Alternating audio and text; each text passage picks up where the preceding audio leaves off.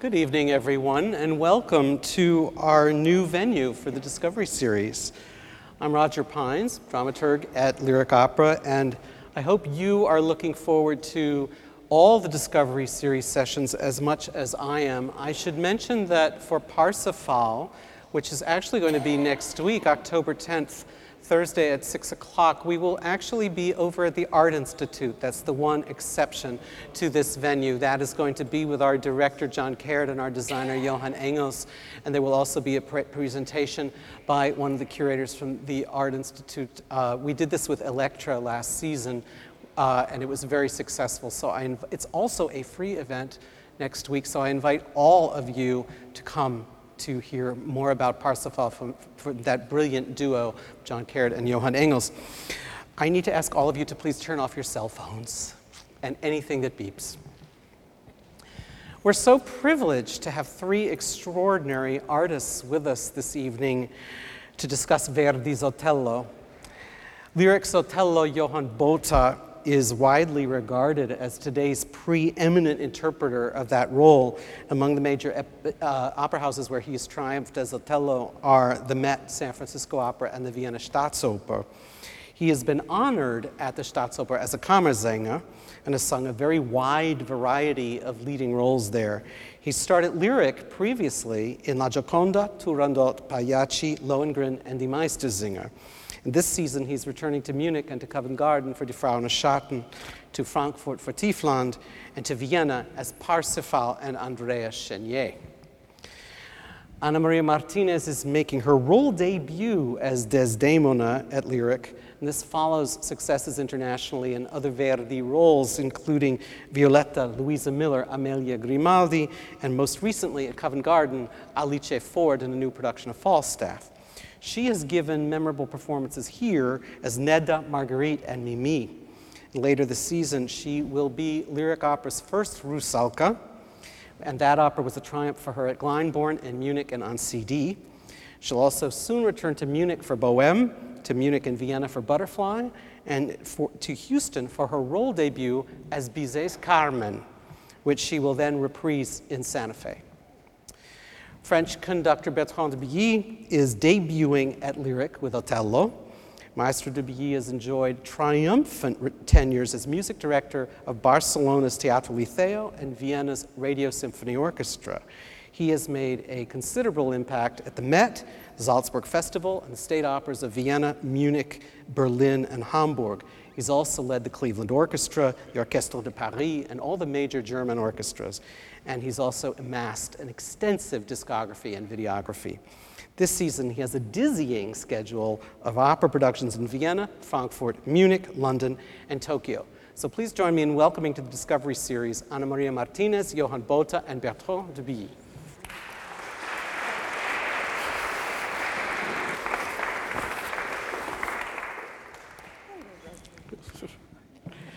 Well, we haven't done Otello at Lyric in quite a while, so I just want to refresh your memories about the plot and Ana Maria and gentlemen, see if I do okay in reducing Otello to 60 seconds. Otello, the Moor of Venice, is a general of the Venetian army and governor of Cyprus. At his fortress there, his ensign Iago plants the seeds of jealousy, hinting that Otello's Venetian wife, Desdemona, is in love with his captain, Cassio. Otello's suspicions gradually overwhelm him to the point where he shames Desdemona before the assembled dignitaries of Venice who have gathered in Cyprus. That night, he smothers Desdemona in her bed. Too late, it's made clear to him that his wife is innocent. Overcome by remorse, he stabs himself. Okay, is that all right? All right. So I want to start by asking all of you, in performing this piece, you are dealing with one of the greatest masterpieces of the entire repertoire. A piece that's generally taken on only by singers at a particularly high level of technique and artistry. So when did you individually feel that you were ready for Otello to enter your active repertoire? And also, the second part of the question is, what pieces do you feel prepared you to perform Otello? Well, for me, I never thought that I was prepared to do it for the first time, because every time you do a piece for the first time, it's like, doing a gambling. and you never know how it's going to end in the end of the show. The first run was pretty scary because if you know Othello, it's a very, very dramatic piece, and you can get lost in that feeling of hatred. And when you're on stage, you have to be as cool as can be and be in control as you can be. So I saw my first show, not only the Casio, but everybody else was scared to death. Even I was scared at one point. I thought, this is not the way to do it. After the second show, you know, this piece Never Leave You Alone. In preparation for it, my singing teacher told me, if you want to do Othello, you have to be able to sing Pagliacci 3 times in a row in one day. Full voice, then you can do Othello. I won't recommend it, but it was one of the pieces that I used to prepare myself for the Othello. So Anna Maria, this is your first Desdemona.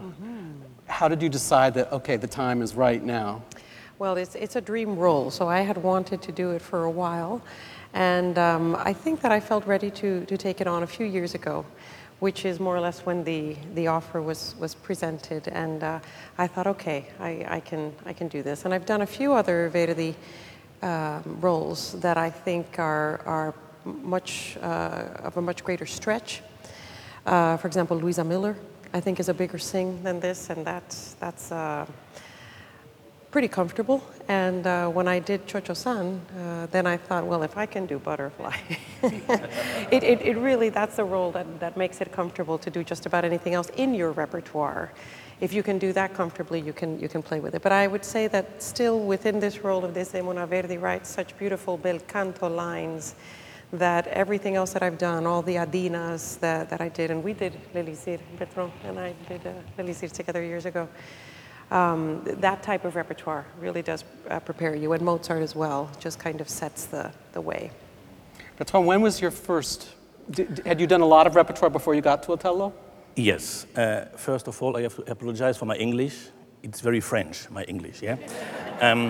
Yes, I had the chance to conduct a lot of Verdi before, and in Dessau, in German language, it was Masnadieri, Due Foscari, all these fantastic operas, but none well known. And then I think it was 3 or 4 years ago, my first Othello. But in the fact, if I just have the right to say something special for me, I come from my family never had a musician. I am the first mistake. And I was a child, and I was in a boy choir at school. And I was 12, 13, and the chorus master told me one day, you know, Bertrand, I had a good voice, and I did all these solists in the cantata, Bach, and all these things. That the start of love for singers, I think, the voice, the singing. And he told me, you know, they are doing now Othello in Opéra Garnier. Dress rehearsal is tomorrow, and they have problem with the children choir. And they ask us if you could learn the part for tomorrow, because you are good rhythmic, and you will have an audition for that.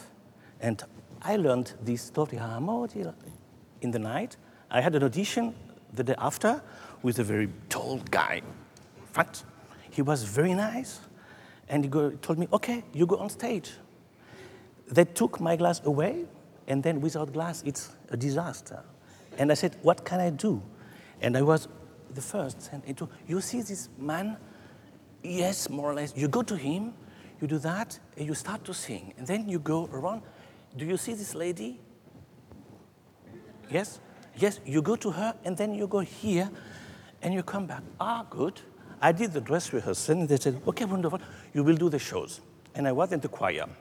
What I didn't realize, this big was Nello Santi, this man was Placido Domingo, this lady was Margaret Price, the other one was Jean Berbier, and Pascalis was Iago. That was my first meeting with Othello. I think I am the only one here who can say I sang Othello with Placido Domingo. Yes. But I can say that I do the duet with him a lot. Now, any discussion of this piece, of course, needs to begin with Shakespeare, so I should ask all of you, does reading the play help you, or does it get in your way? Or does a little bit of both? Well, when I started preparing myself for Othello, I read, we started with it in South Africa actually, when I was studying there in the opera school. We were also forced, not gently, by the opera school to do plays from Shakespeare on stage, and one of the plays were the Othello. So I knew the Shakespearean play very well, and every time when I come to a new production, I will read the Shakespearean play again to find something new. You find so many nuances of Othello in the Shakespearean play, which you can build into the opera, because if you look at the opera itself, Verdi and Boito have took the most important things out of the play from Shakespeare and put it into the opera. So if you want to learn more about your character, you read the Shakespearean play. It's very, very, very helpful. So is there anything, do you think, in the play that you wish had been taken into the opera? I would say, at least for my character, the first act that we don't have in the opera. Yeah, so that everybody can understand where the whole thing comes to. Tell us what you learn about Otello and Desdemona from that first act that we don't get in the opera. Well, they basically break a very big rule in Venice that time, getting married without the consent of Desdemona's father. They were brought in front of the Dogen, the government at that time, where her father made a claim and said, "Who gave you the right to marry her?" And then she comes in to make things more worse into the Dogen, into the government office, and tell her, "Well, I did it out of love." And at the same time, a messenger arrives telling them, there's a big, the Turkish army is invading the Persia, and please can you send your army?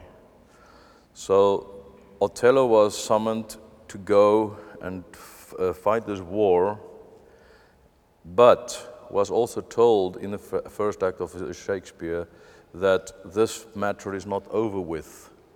When you come back, you will have to stand trial for that. And then Desdemona decided, no, she's going with him. And he entrusted Desdemona to Iago, strangely enough, to take care of her, to brought her to the island of Cyprus.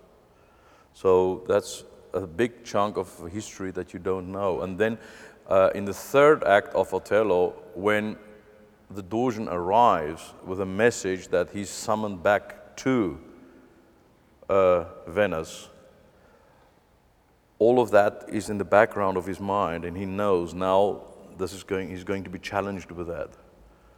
And then, of course, it's been left, his whole position has been left to Cassio, which is, I think, injury to insult. And that's where the point where he totally, basically that was the one point that flipped him completely. Right. Mm-hmm. And there, something else I would say, just to add to what you've just said, Desdemona is quite bold and a mind of her own. Oh, yes. Very courageous. And I think that in most of the writing that Verdi has for her, she sounds so soft and so naive and so gentle. And she has those attributes. But what we miss is that tremendous courage. And I'm trying to bring some of that into my view of her, especially in our Act 3. Yes. Instead of just being like a deer in headlights with what he's accusing her of, to be a little more confrontational, because she has to make this relationship work. She has nothing else. Mm-hmm. No more daddy, no more family, no more going back home. This is it. So even though he's freaking her out, she's got... And that's the tragedy about the whole piece. Bertrand, in preparing the piece, did you read the Shakespeare? Yes. Did it of help course, you? But not in English. Of course. But I absolutely agree what you said. For me as a conductor, the most important, what I learned reading Shakespeare, Othello or Hamlet, because I just did Hamlet before, is the general atmosphere of Shakespeare. Because my job as a conductor, of course, is to bring the people together, but to try to find the line for 3 hours. And I decided before to come to Chicago. I did a concert in Copenhagen the week before.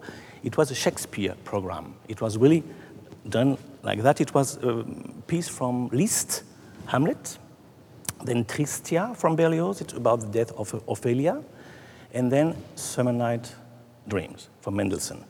And that was very interesting for me to try to create the atmosphere, this contrast, this unbelievable sadness, and this confrontation, this, what you said before, to be alone, you know, to understand this. And I told the musician here, the reality is the orchestra. Yeah. Sometimes what you said, it seems very soft, but you have something brewing underneath. Exactly. Yeah. And that's for me what I learned reading Shakespeare. You read something, but you feel behind something very strong. You have a lot to deal with, Bertrand, in the first, say, 6 or 7 minutes of the piece, the opening of Act One. So much is going on musically, so much is happening on the stage. So what is the greatest challenge that faces you in the pit in coordinating all of those events and all the forces that you have on stage? Just do that before. No, it's one of the incredible being. I brought the score. If you want to have a look after that, on the first page of this score, you normally have the orchestra of 3 flutes. For Othello, you have orchestration and then lighting, bombs, organo, and what all that? Cannons, bombs. And Verdi writes exactly when he wants to have a light effect for the storm and the bomb. It's unbelievable. You have trumpets outside, you have the choir coming, it's no ouverture, and you bring the first bar, it's written tutta la forza, and then 10 bars later, pianissimo. You have 10 seconds to create this atmosphere, and the danger is to be just forte and just mezzo forte. To have this normal, you have to put so loud and then so piano. And it was funny because when I arrived here in Chicago on the 18th of September, when we landed, it was such a storm here. It was unbelievable. I said, it's perfect. You know, what I saw here was very special. And you have to bring this extreme, yeah? Not like that, but... So I hope all of that comes to all of your minds in the first few seconds of the performance. Now, Johann Verdi gives you one of Otello's biggest challenges in the first thing that you sing. So in your preparation for going on stage to sing the Esultate, do you prepare for that any differently from the way you would prepare for the opening of another role in your repertoire? Well, yes, no, not really. When the storm starts, I mean, I always, the moment the opera starts, I'm backstage, standing right and ready to go on. And when that music starts playing, I mean, that, as you will hear it, it's quite exciting. And it gives you that adrenaline shoot that you need to go on stage. But not only that, you know, when I'm going on stage, I'm sort of getting into a zone where I become the character. So when I'm at that point, I am Otello. I was thinking like the man, I'm walking like him, and I will even drink the water and everything from like the way I would think he should do it. To go out for the Esultate is, of course, I mean, when the first time I did it at the Met, I was really going to, at that one point, I just realized, oh God, how many tenors, Windgas, all the tenors who sang this before me here, now I'm singing it here, you know, it's very, very, you get very humbled by that feeling. But then you realize you have to do your own version of it. And all right, the Esultate is starting with a huge adrenaline ship and your forte. But then when people look at the score, they don't realize that 80% of Otello has been written in pianissimo. So I challenge myself to sing, if there's 4p, I mean, there's one point where I'm threatening her because of the handkerchief, where I have to sing 4p with a guai. And I thought to myself, now how the devil I'm going to get that? How am I going to do that? So, obvious thing I did, I go to my singing teacher and I said to her, and she said, well, I can teach you. So I said, well, teach me. So that's what we did.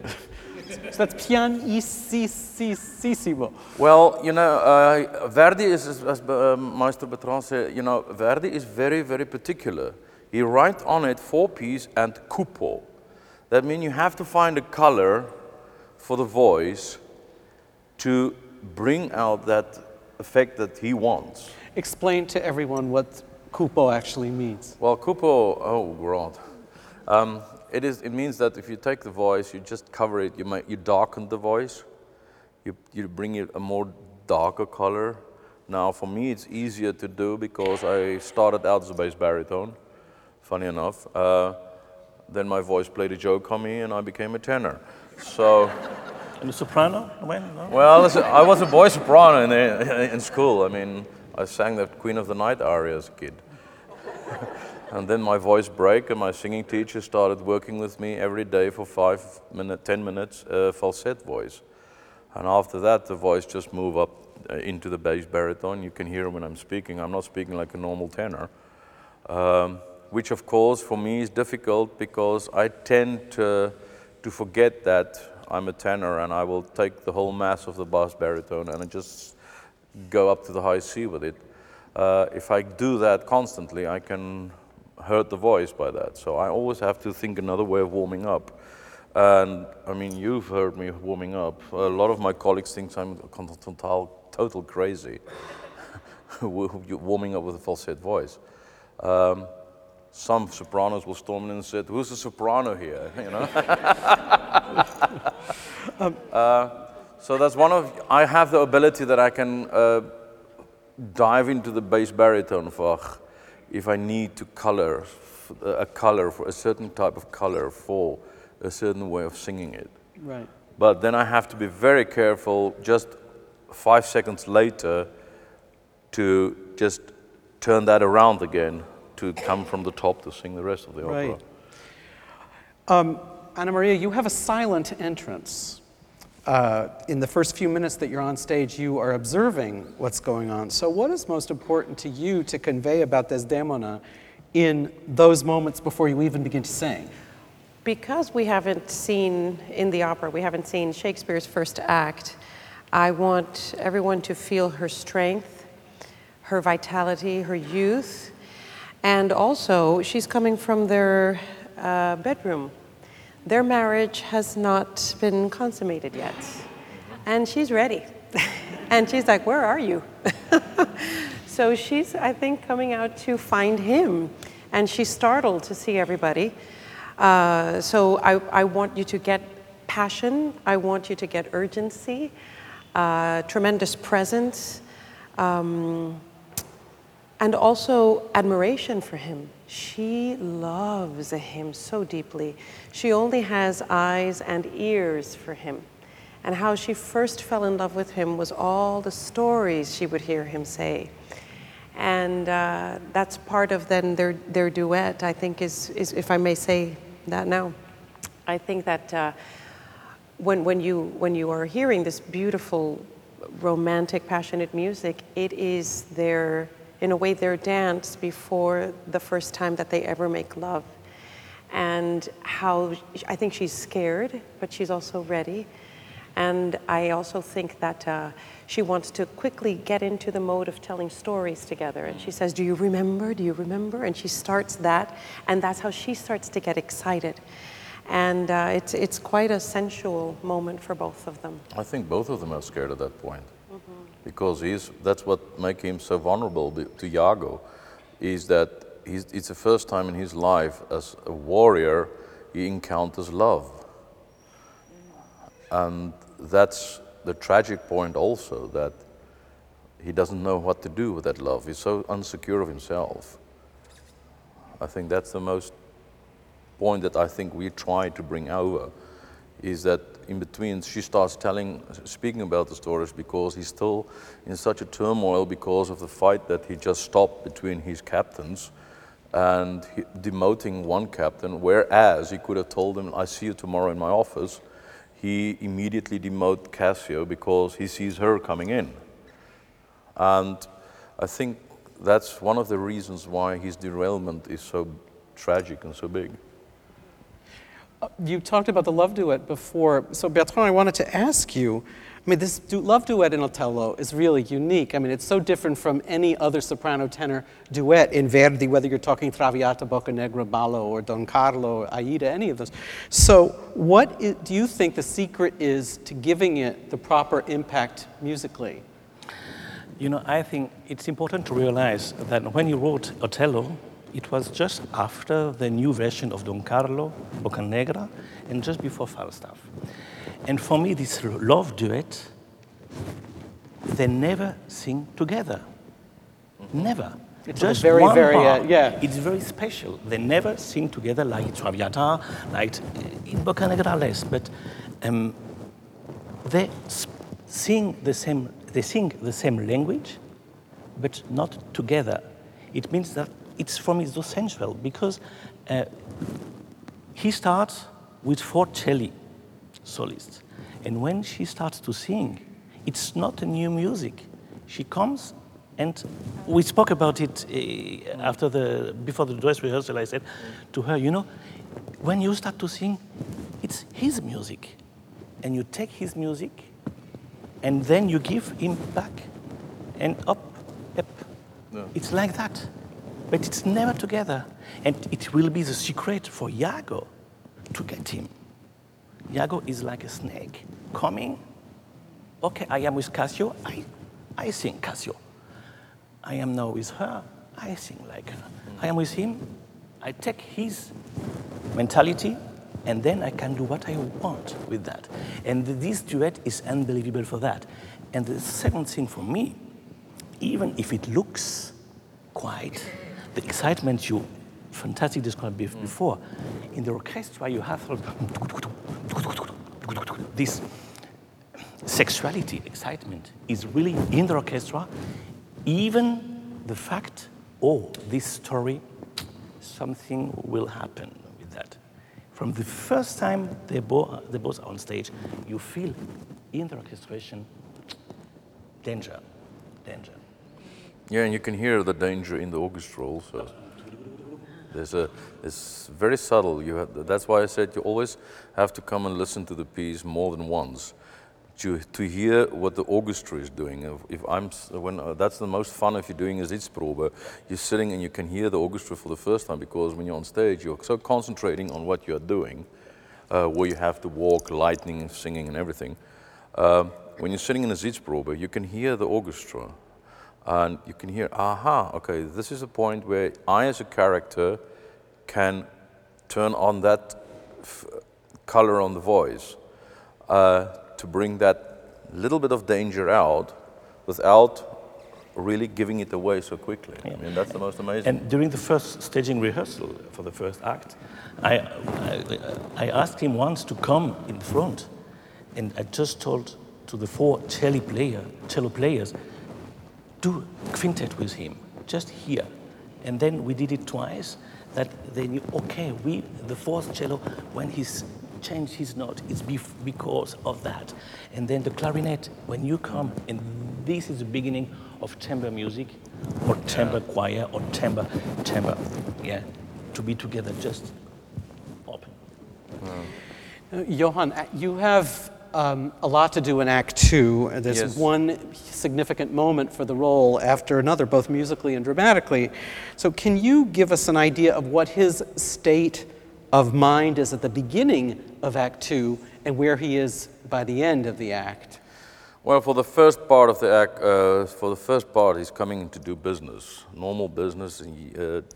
He's running this war machine, and he have to do business, office stuff that he have to finish. He have to sign papers, and that Iago is there. I mean, he comes in his scenes without even thinking of something bad. Cassio greets Desdemona, and for me, it's nothing. For me, I come in, I'm ready to work. Then Iago starts asking stupid questions, and then, he's getting a little bit irritated by it, but not so far that he really says, no, she's guilty of it, all right? Where it starts for him to really, a little bit of a derailment, where is in the point where before just when the quartet starts, she called him sposo, my husband. And that sort of let him a little bit think, and I feel, he's directly after that, he said, maybe it's because I'm older than she is, because you have to remember that Othello is by far older than she is in the Shakespearean drama too. So that's one of the reasons you think, okay, maybe because I'm a different color, maybe I'm getting older. And Iago have just planted something, and his whole mind, because he's so insecure of himself, because he never have encountered love, like unconditional love, like she's doing, he never have that. He's coming from a slave background. That you see that's what you see, and when you read the Shakespearean drama, he is coming from slavery. He worked himself up. His whole life was a battle. The Venetians take him to fight their wars, all right? If he survives, good. If he dies, they take somebody else. Unfortunately, that's how it even is today in our business. So he is still busy with his whole thing of the war, and now Iago takes that, as Maestro said, he just take that little insecurity and start putting poison in his mind. And by the end of the quartet, where he just said to her, leave me alone, I don't want to speak to you now, I want to be alone, escite, solo voglio star. There the derailment starts. But he's still sensible enough to tell Iago, I want proof, I definitely want proof of what happens. And then, of course, it becomes this stupid handkerchief, all right, where everybody would come. Well, it is so close. Well, here's this man, having grown up his whole life, he could have said, listen, Iago's telling me this stuff, what's happening? No, he's so fixated on this stupid handkerchief that he doesn't think like a normal man after that. That whole handkerchief becomes for him the big issue. And every time when somebody, I also try to play it in the opera, that every time somebody, even if it's the Dogen, if they name the name Cassio, it's like, it triggers something in him. It's like a thunderbolt hits him, where he's getting so uptight because of Cassio may have that handkerchief, and that's the stupidity of it all. Right. You mentioned the quartet before, Anna Maria. The quartet is my favorite portion of the entire opera. So as far as your music in it, it's really exceptionally beautiful, but also demanding. What is she singing to Otello about that prompts her to sing these gloriously beautiful lines? Well, she wants to touch base with him, make sure that he understands if she offended him. She's asking for forgiveness. She's reminding him that she's his girl. She's worried about him, seeing that he's sighing, that he's looking down, that he's definitely consumed by thoughts that are just zapping all of his energy. So everything that's fueling her is love. And everything, unfortunately, that's fueling him at that point is fear. And I always think that those are the two big categories in life. We all always come either from love or we come from fear. Yeah. And our gut will always tell us which one it is, right? If it's fear, it's... At the same time that she's saying some pretty significant things, she's saying them covering really the entire range of her voice. Doesn't it start quite low? Yes, yes. And then it moves up to, by the time you're finished, you've sung a couple of... Yeah, hopefully beautiful high notes, right? Fingers crossed, fingers crossed. We talked a little bit about Cassio, but what is Desdemona's attitude? What does she think of Cassio, and what do you think Cassio thinks of her?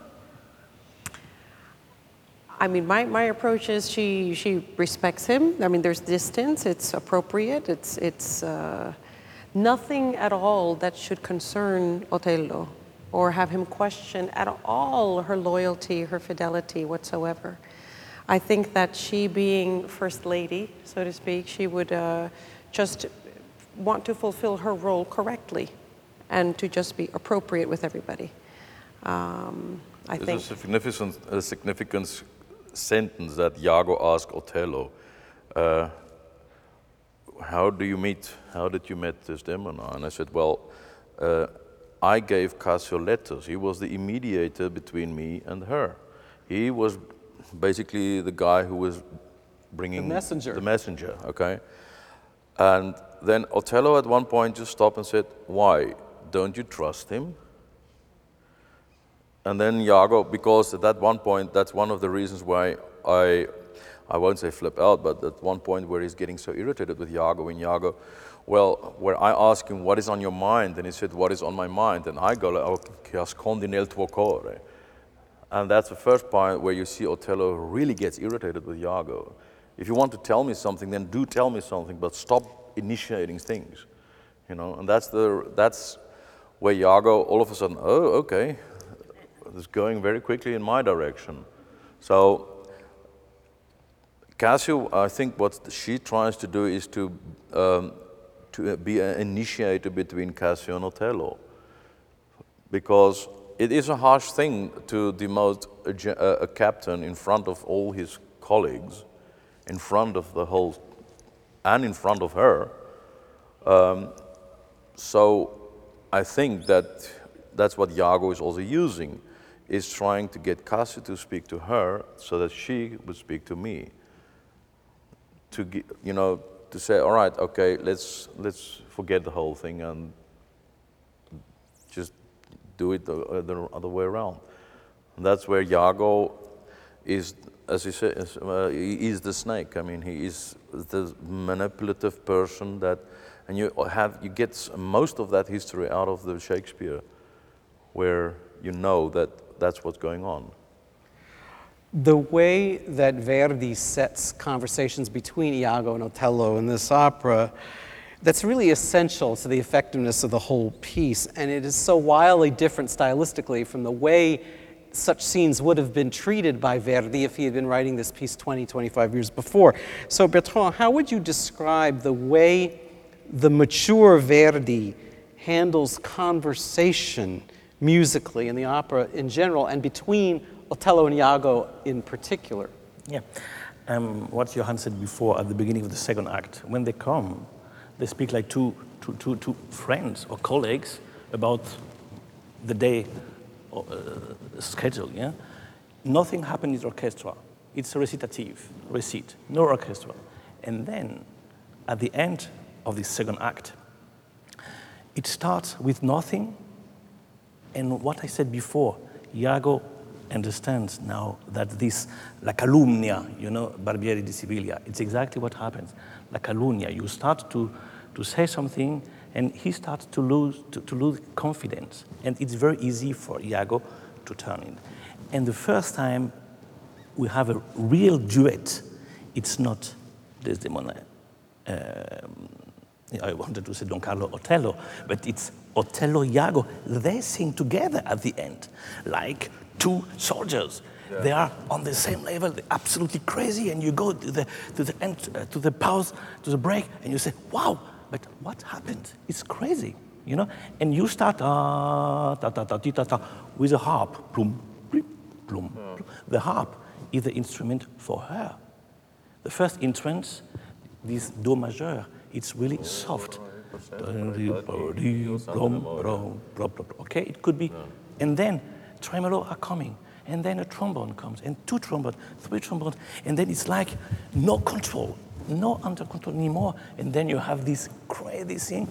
He sings a lot, and Iago at the end comes and just wait. He does nothing, just wait. You put this. Okay, it works. He's doing this story alone, you know? Oh. The poison is inside, and he waits. When Verdi and his librettist Arrigo Boito created Act 3 of the piece, they gave Otello and Desdemona probably the most powerful confrontation between tenor and soprano in any of the Verdi operas, and it is really an extraordinary challenge for both singers. Anna Maria, you talked before about Desdemona being sweet, gentle, etc., but in that confrontation where he demands the handkerchief and she hasn't got it and all of that, and then he gets more and more violent with her, does she have a moment in that duet where she can assert herself and show the backbone that she has? Yeah, she does, and in different ways. The first time that, well, when he says, have you lost it? No, well, go find it. Yeah, I'll go find it in a minute. No, now. And the way that we do it is after he says, no, now, he'll push me across the stage. And then Verdi gives you a few bars to kind of realize, compose yourself, and then this very sweet approach comes in where she says, okay, I understand now. You're doing all of these things to kind of distract me from what I'm trying to bring up, the subject, which is Cassio. Come on, give him a break. She keeps going back to that, but that's the first time I think she thinks something's gone terribly wrong. And one of the things I said before is that she really has to fix this and make it work.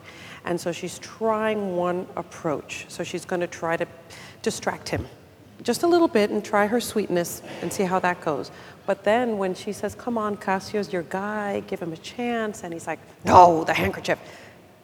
But Cassio, come on. He's like, the handkerchief. Cassio becomes another thing that... Yeah, the sound he can't stand anymore, that exactly. button. And the name he can't stand anymore. And then she says, good God, in your voice, I'm hearing tremendous threat.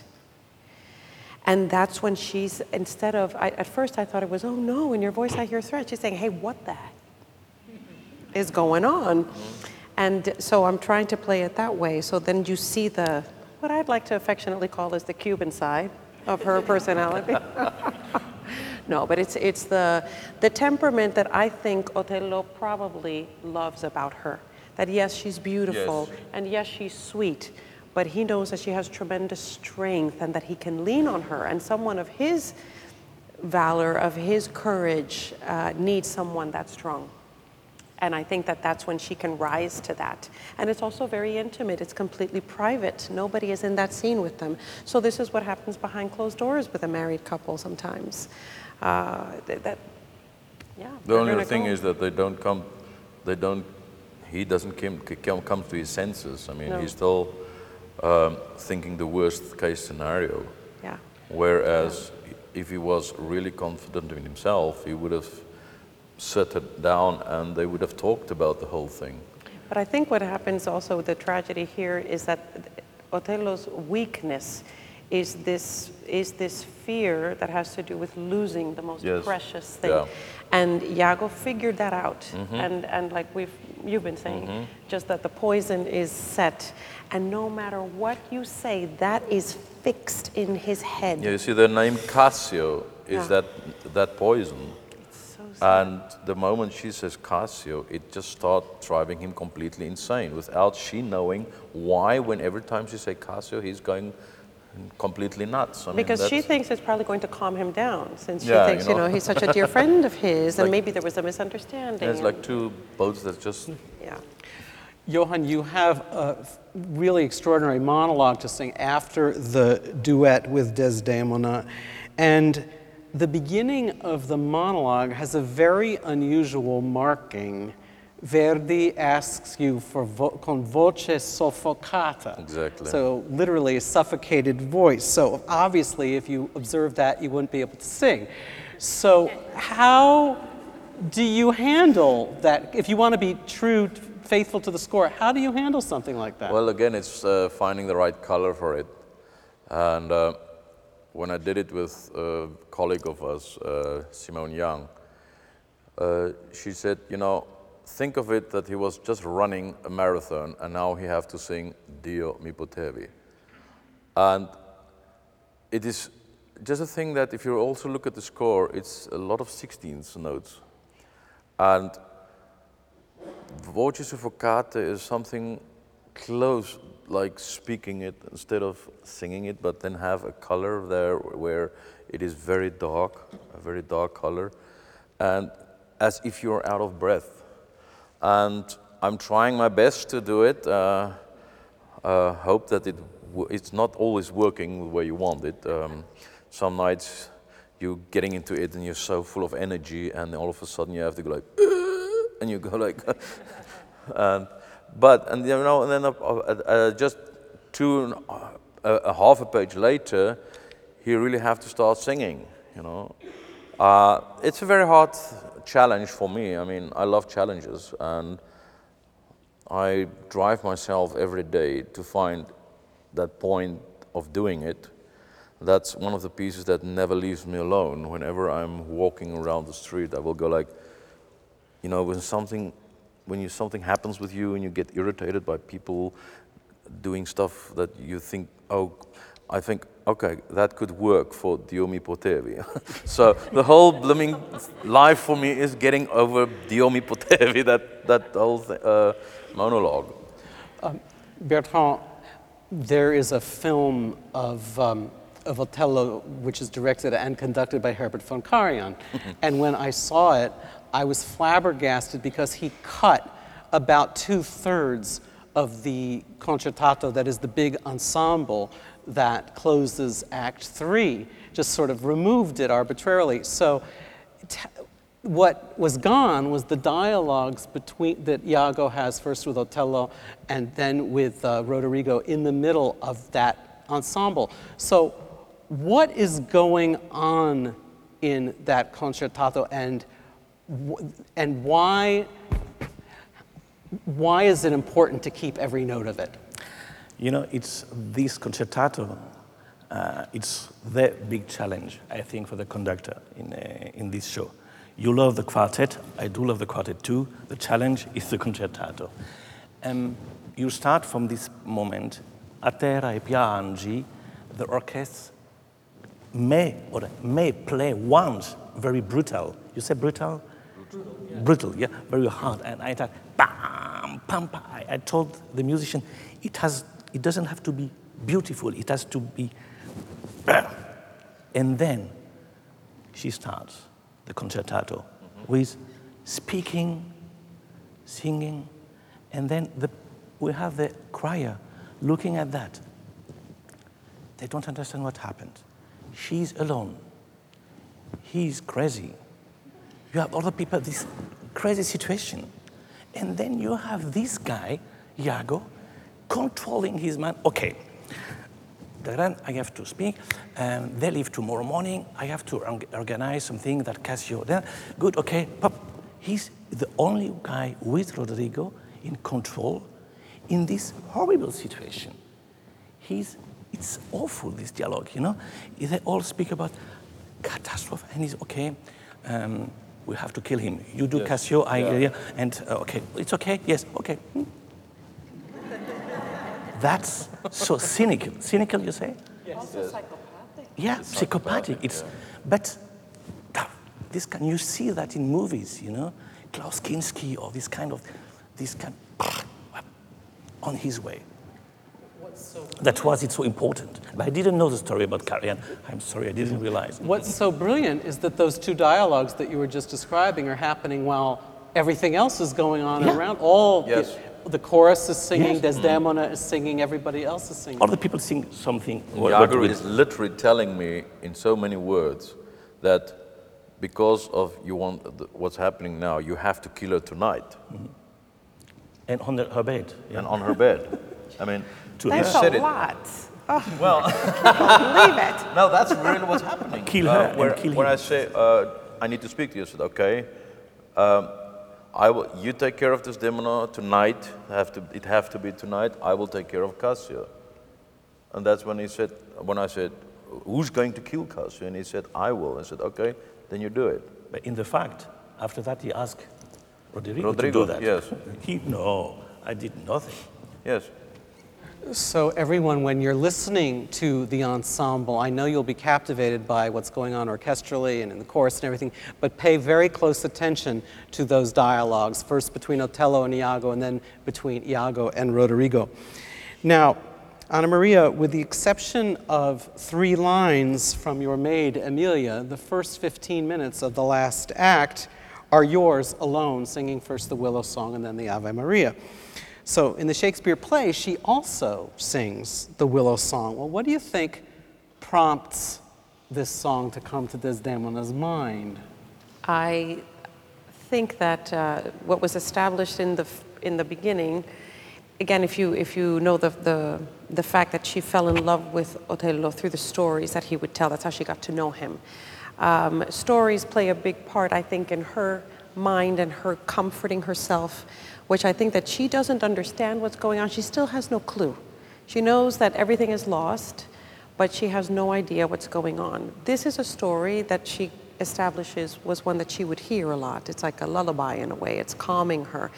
And she's, I think, beginning to identify with some of the feelings that Barbara in the song, in the story, would feel.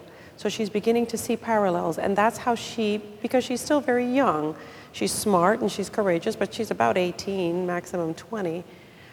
She's beginning to say, oh yeah, I remember this song, and oh wow, and I think she can identify and relate with what the story is telling in that song to what's happening with her. And then she says, this woman, Barbara, in the story, loved a man, and he later abandoned her. And what she knows is that Otello doesn't love her anymore. And for her, even though she doesn't know that she's going to die that night, she feels all is lost for her. If she no longer has his love and his trust, her life means nothing. There's nothing else for her. And I think that that's why she sings that. Well, what's interesting too is that it's not about virtuosic vocalism at all, even though you do have a beautiful soft high note to sing at the end of the Ave Maria, and then you have a great climactic phrase, forte, when you're bidding farewell to Emilia. So given that it's not about vocalism per se, how does Verdi use her voice throughout the scene to make her emotions clear, and what do you need vocally to sing this music well? Well, I think, and Bertrand, we've worked on it, and I'm so grateful, as I've told you, for everything you've helped me to see in this, and everything Verdi wrote, the dynamics, the colors, how to truly bring out the texture of the words and the psychology with which the words are used in this context to just show so much shading of feeling of what she's feeling. And sometimes if you take away the continuous virtuosic needs of the singer, you get down to the text and the story. She's terrified. She's so lost. And there have to be moments of yearning, which we get in Salce. There have to be moments of complete aloneness, again, which is something that both Otello and Desdemona have in common. That's their common bond, is that they are ultimately isolated and alone. Moments of fear, moments of hope in her prayer. And the Ave Maria, if you ever pray, whichever your belief, usually prayers are quite quiet. and they're very intimate. And there are, I think, 6 pianissimi written in the Ave Maria at one point. So I had never seen that in a score before. So it's about establishing that intimacy and her true inner, most quiet thoughts. And I think that one of the moments that is most moving, where I always get the chills, is at the end of the Ave Maria, where it's so beautiful. So, and I think that Verdi had quite an ability, not just at that moment and in other moments of this opera, but in other masterworks, to access the divine, whatever that means to all of us. He had a direct connection to that, channeled it, and was able to put it on paper. Bertrand, there's an extraordinary moment orchestrally that I hope you can explain what's going on.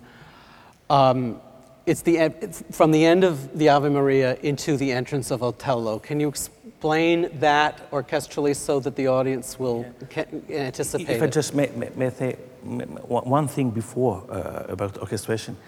This aria is with one instrument, English horn. That's the first time you hear this instrument in the evening. And when we worked when we spoke about the aria together, I told her, this English horn is your partner. For me, it's not an aria. It's a duet without singer as partner, but an instrument.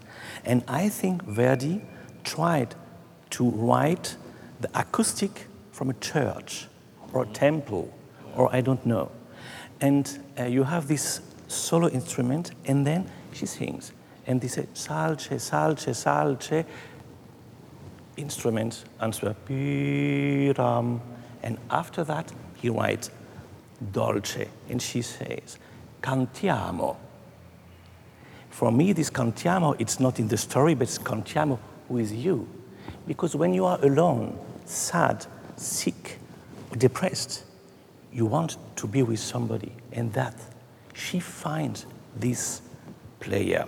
And the third time, salce, salce, salce, he doesn't answer anymore. And then she says, Emilia, addio, because this instrument doesn't answer. And then you have this Ave Maria, just strings. When Otello starts, first act, 4 celli, the low part, but with bottom, with sensuality. Just the strings, and then at the end of Ave Maria, your first violin, second violin, the celli stopped, and the viola in a very high register, the highest note Verdi ever wrote for viola, re bemol. I was a viola player. You are like that when you play this. It's so high, extremely. Amen. And you are like that. The tension, the first violin, extremely high. And then you come back to the reality, the contrabasses. In the low register. We spoke about contrast with Shakespeare. That's one of these. Yeah? The cello with him, the high strings, and the... And that's when Otello enters. That's Otello enters. And it's unbelievable. You have 3 lines. It's written, he opens a door, a secret door. He writes an accent, boom. It's like... You know Wagner, The Ring, the Wurm with a bass tuba or Wagner tuba. It's exactly, but that snake, Iago music with his entrance. When he comes in, it's not Otello anymore. Mm-hmm. He's the body of Otello, the voice of Otello, I hope. But here, it's Iago. Now, Johann, you have had a lot of experience smothering Desdemonas. So the question is, how do you do it? How do you make it realistic looking, but at the same time without hurting your soprano? Well, that's the biggest challenge for everybody every time when we do it. And you're so considerate, I have to say. Well, very, very considerate. It is a dangerous situation for everybody on that stage at that point, because as a character of Otello, I sometimes can get loose. I can lost myself in the part.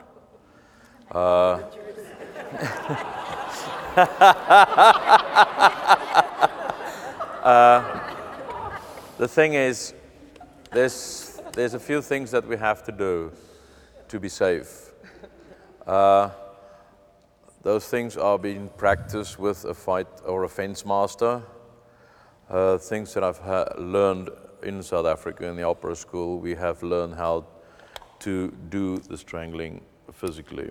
At some points, no, the thing is here, it's quite easy to explain it to somebody. If I grab her around the neck with my two hands, she grabs onto my arms, and that's why she's doing the movement. I'm not doing any movement, because if I do the movement, I can hurt her. And so if she grabs onto my arms, she has the ability to control the movement. And then it's like a dance. You dance the dance, and until at the end of that dance, she's dead. All right? It's unfortunate to say it, but that's how we do. And that's why I always insist when we do the Othello that we have a fence master or a master that can teach her the way to do the movements so that she's in control of it. Okay? And if she doesn't feel she's in control, there's certain points where she can either dig her nails into my arm, all right? Or no, but that's my cue to say, hey, you're getting too rough, all right? So that's why we always have to rehearse that, and that's why I always insist on having people professionally doing fights and stuff between singers on the stage, even if I have to push her on the ground or where I have to slap her or things like that. It is things that have to be practiced, because if she's too close to me and I do this, I mean, I can really hurt her, and that's not I don't want to hurt somebody on the stage, because I know how much power I have in my arms.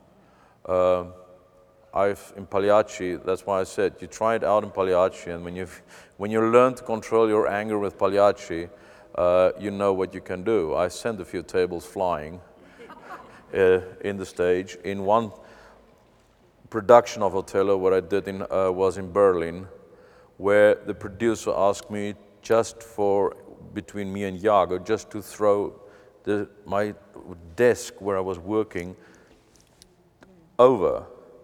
And I was so into the part, I just do this and the table made a 360-degree turn. And it was a huge oak table, and the guy said, okay, perhaps you just push it over.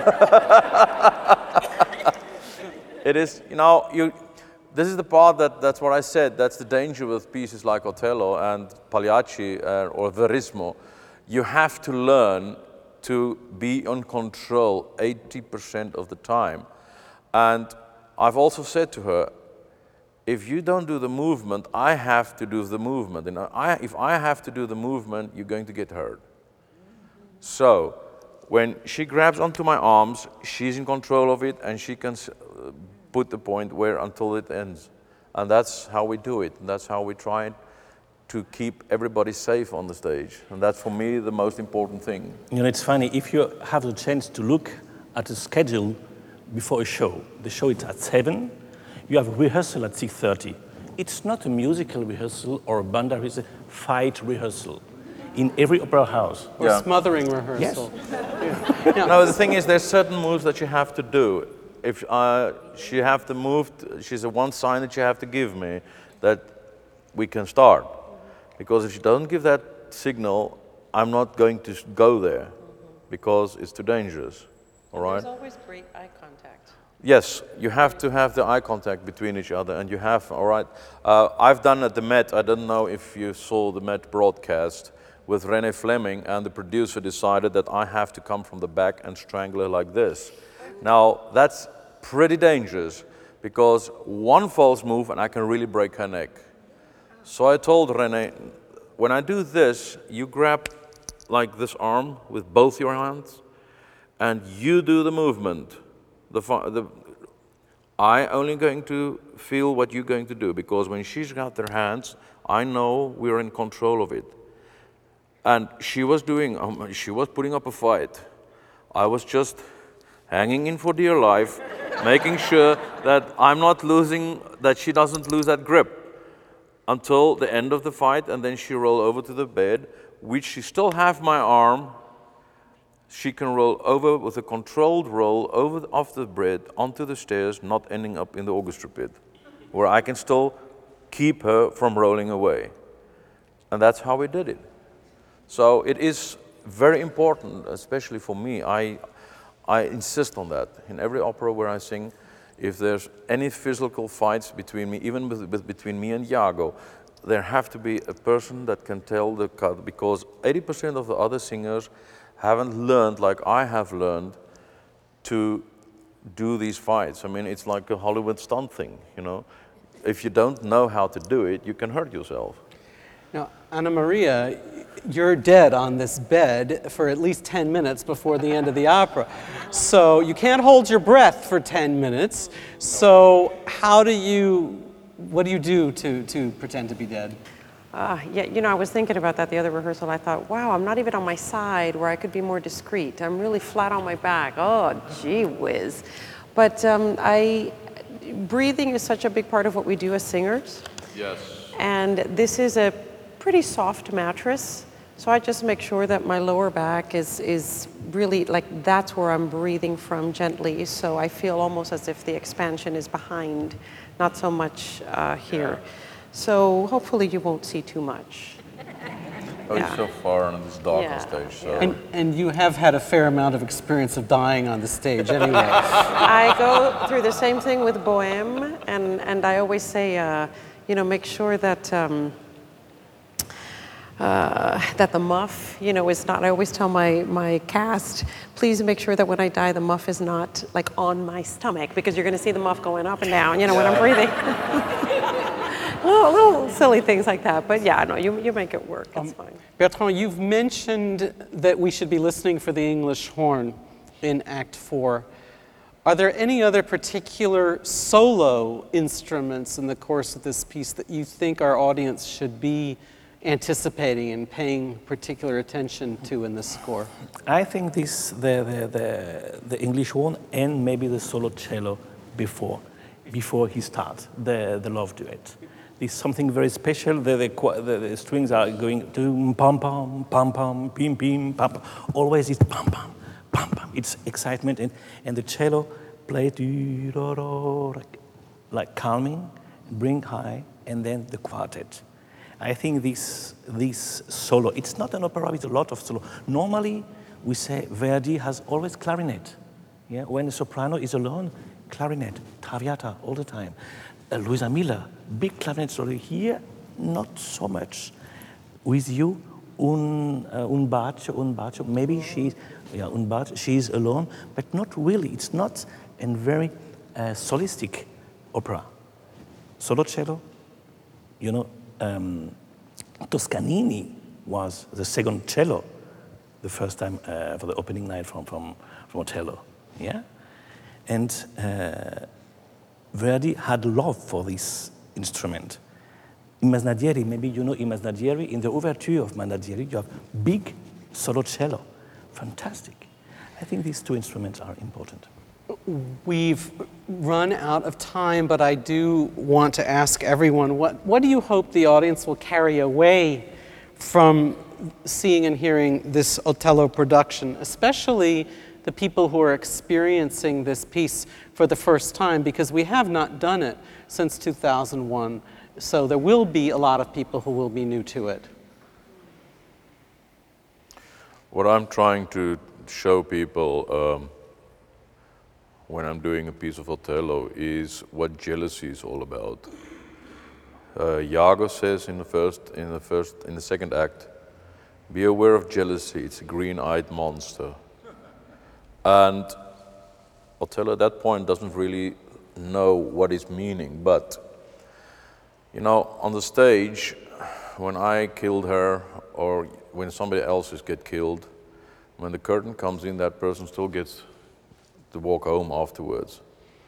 In real life, it's a different story. We all know that jealousy is one of the most dangerous emotions that is in every one of us. And that's the most thing I try to show the people, this is what can happen if you derail like that.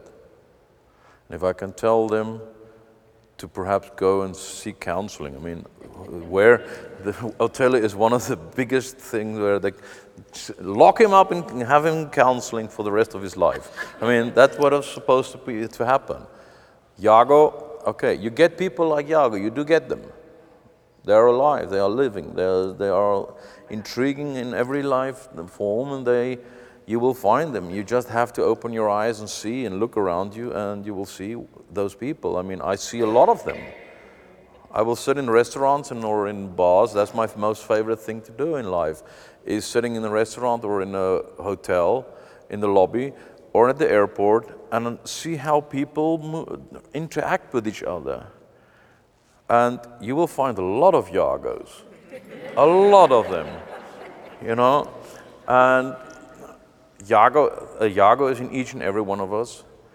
There's an Othello in each and every one of us. This jealous person is so, you don't listen to reason anymore. The only thing is you're just on this derailing. And if I can show somebody in the audience, this is what it's all about. Only difference is here, she can stand up and I can ask her, sorry, and we can go home afterwards. In real life, not necessarily together. No, but the thing is, yeah, okay. But I think you get the message, you know.